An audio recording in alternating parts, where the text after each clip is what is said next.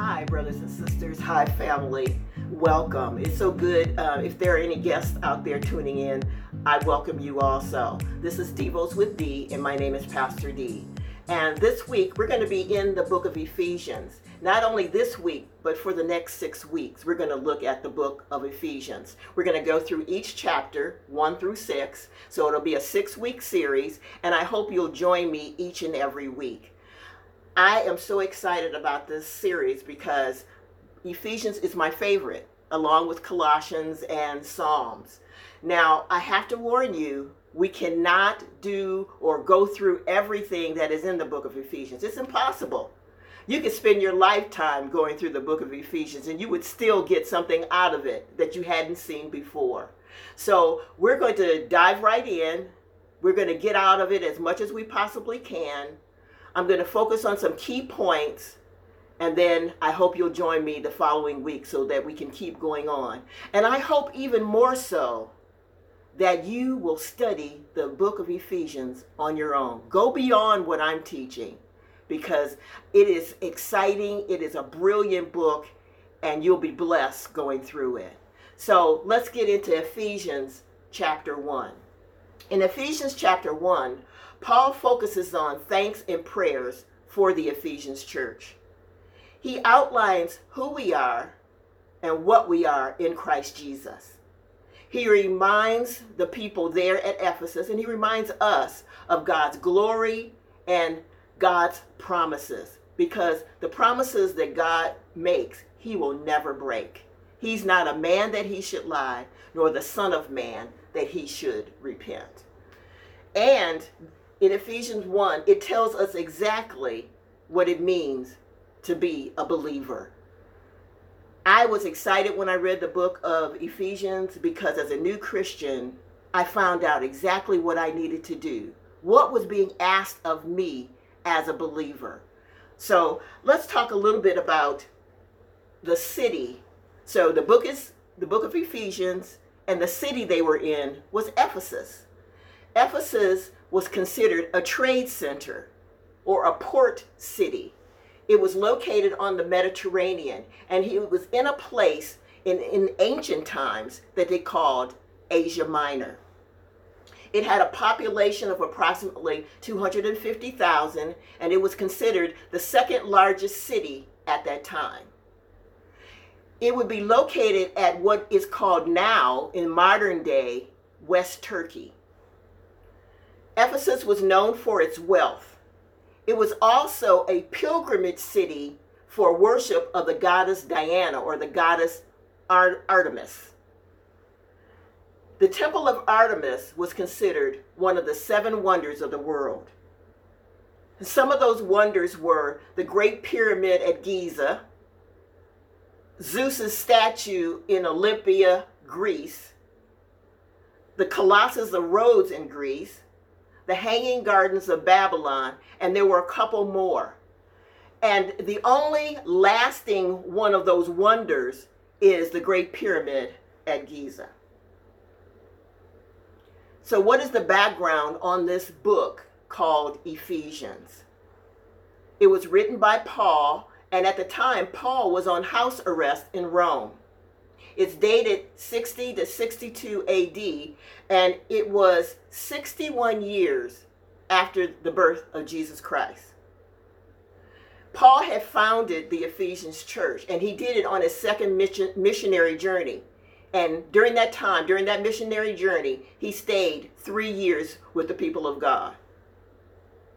He wants to, in this book of Ephesians, to encourage believers to walk as fruitful followers.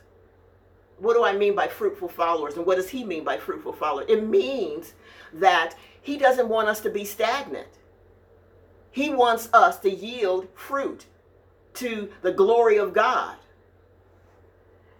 He also wrote this book to challenge believers to serve in unity, peace, and love in spite of persecution. Because back in that particular time, they were going through a lot of persecution. So let's get right into the verses that we want to delve into.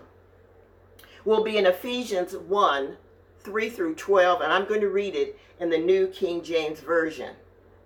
And I hope you'll stick with me. You'll bear up, because I'm going to read quite a few verses 3 through 12 in this first chapter. Blessed be the God and Father of our Lord Jesus Christ, who has blessed us with every spiritual blessing in the heavenly places in Christ, just as he chose us in him before the foundation of the world, that we should be holy and without blame before him in love, having predestined us to adoption as sons by Jesus Christ to himself, according to the good pleasure of his will, to the praise of the glory of his grace, by which he made us accepted in the beloved. In him we have redemption through his blood, the forgiveness of sins, according to the riches of his grace, which he made to abound toward us in all wisdom and prudence, having made known to us the mystery of his will, according to his good pleasure, which he purposed in himself, that in the dispensation of the fullness of the times he might gather together in one all things in Christ, both which are in heaven and which are on the earth in him. In him also we have obtained an inheritance, being predestined according to the purpose of him who works all things according to the counsel of his will, that we who first trusted in Christ should be to the praise of his glory. Amen.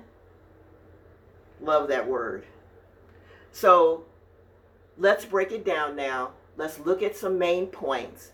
And the first point I want to look at is that we are chosen. We are chosen. God chose us before we were born. We had no part in the choice. It was God's plan.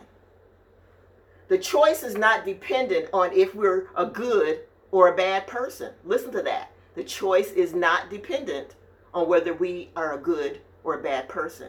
Yet we do have a choice to be a part of God's plan by accepting Jesus Christ as Savior and Lord. Why are we chosen?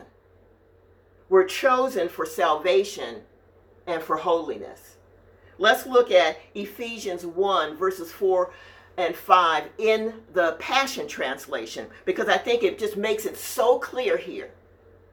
And he chose us to be his very own, joining us to himself even before he laid the foundation of the universe. Because of his great love, he ordained us so that we would be seen as holy in his eyes, with an unstained innocence. For it was always in his perfect plan to adopt us as his delightful children. Aren't you glad you're adopted? A lot of people put a bad connotation on being adopted, but I am so glad God engrafted us in, that we are part of it, that he allowed the Gentiles to be a part of his family. The second thing after we're chosen is we're redeemed. We're redeemed by the blood. And whose blood? By the blood of Jesus Christ. Redeemed means that we were purchased back from ransom, to liberate or to rescue from captivity or bondage, or from any obligation or liability. Redemption is found in Jesus. Redemption found in Christ is not merely through him, but by each individual coming to live in him. I'm going to read that again. Redemption found in Christ is not merely through him, but by each individual coming to live in him. We can accept him, but we need to live in him. We need to walk out our life as Christ walked out his life. Redemption implies a price being paid. The Greek word is lutroo, and it means to liberate on receipt of a ransom. We were captives by sin. We were blinded. And it says it quite clearly in 2 Timothy 2:26. I'm going to read it from the Message. You never know how or when God might sober them up with a change of heart and a turning to the truth, enabling them to escape the devil's trap, where they are caught and held captive, forced to run his errands. We thought we were doing our own things, brothers and sisters, when we were out there in the world. We thought we controlled everything, but really, the devil had a ring in our nose. He was leading us around, and we were totally blind to it. They can't see it. No one can see it. I couldn't see it until I was in Christ. Listen to Hebrews 9:21 through 26 in the NIV. And in these scriptures, it's talking about and comparing the sacrifices that they did during Moses' time to the sacrifice that was made by the Lord Jesus Christ. Starting with verse 21. In the same way, he sprinkled with blood both the tabernacle and everything used in its ceremonies. This was during Moses' time. In fact, the law requires that nearly everything be cleansed with blood. And without the shedding of blood, there is no forgiveness. It was necessary then for the copies of the heavenly things to be purified with these sacrifices. Because see, during their time, that in the Holy of Holies, in the temple, it was just a copy of the heavenly things. But the heavenly things themselves with better sacrifices than these. There was a better sacrifice done in the heavenly places. For Christ did not enter a sanctuary made with human hands that was only a copy of the true one. He entered heaven itself, now to appear for us in God's presence. Nor did he enter heaven to offer himself again and again, the way the high priest enters the most holy place every year with blood that is not his own. So on their day of atonement, the high priest would enter. But he would have to come back the next year and do the very same thing. Christ did not have to do that. Otherwise, Christ would have had to suffer many times since the creation of the world. But he has appeared once for all at the culmination of the ages to do away with sin by the sacrifice of himself. So he did away with sin once and for all. He doesn't have to come back again regarding sin because he's already done away with it, brothers and sisters. It's a done deal. Listen to this quote. It's from Elizabeth Elliot, who was a missionary and an author. She said, "We want to avoid suffering, death, sin, ashes, but we live in a world crushed, broken, and torn. A world God himself visited to redeem. We receive his poured out life and being allowed the high privilege of suffering with him so that we may then pour ourselves out for others." So, brothers and sisters, we are chosen. We are redeemed by the blood. The third thing is we're forgiven. We are forgiven. Literally, this means we've been let go. That there is no exacting payment for anything anymore. God has provided a lavish guilt on us. We were guilty. He provided a gift on the guilty.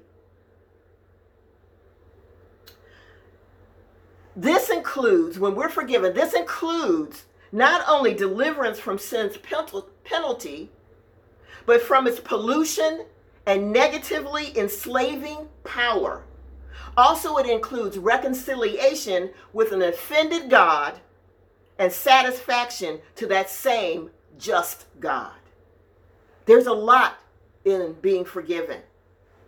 And we need to meditate on that and really realize how that sacrifice, how precious it was. God willingly did this for us. Nobody twisted God's arm. It was, again, his plan. This was a voluntary decision. He knew what he needed to do to bring us back to himself. Our debt is satisfied. The slate is clean.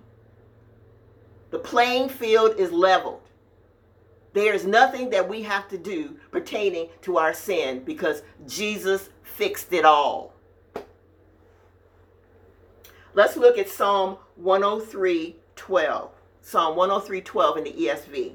It says, as far as the east is from the west, so far does he remove transgressions from us. I love that. As far as the east is from the west. It's gone. It's obliterated. Woo! So cool. Also in Colossians 1:13 and 14. It's also in the ESV. He has delivered us from the domain of darkness and transferred us to the kingdom of his beloved Son, in whom we have redemption and the forgiveness of sins. Hallelujah. Hallelujah. I am so thankful. And I love again how Ephesians lays it out for us, that we are chosen, we're redeemed by the blood, and we are totally forgiven. We can't earn it. We can't work for it. God did it voluntarily through his Son, Jesus. Listen to this quote from Brother Ravi Zacharias, and he was an apologist and a speaker and an author, and he just recently went home to be with the Lord just scant days ago.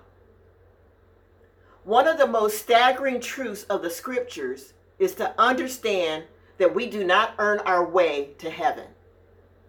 Works have a place, but only as a demonstration of having received God's forgiveness, not as a badge of merit of having earned it. Again, we couldn't earn it, but I'm so thankful for what the Lord Jesus Christ did for us. Let's pray. Father, I just give you thanks and praise for your word. Thank you for what the book of Ephesians is laying out for us to understand. It is important for us to grasp this, that we are chosen. You did choose us. We are not only chosen, we're loved by you. And so, Father, I just pray that every person within the sound of my voice will know that they are loved by you and that you chose them and that you had a plan and you fulfilled that plan. And now you have a plan for their lives and that you will work that plan. You will cause them, if they will take your hand, if they will walk with you, if they will talk with you, you will take them through into their destiny. So I give you thanks and praise for what you're going to do as we study the book of Ephesians. In Jesus' name, amen.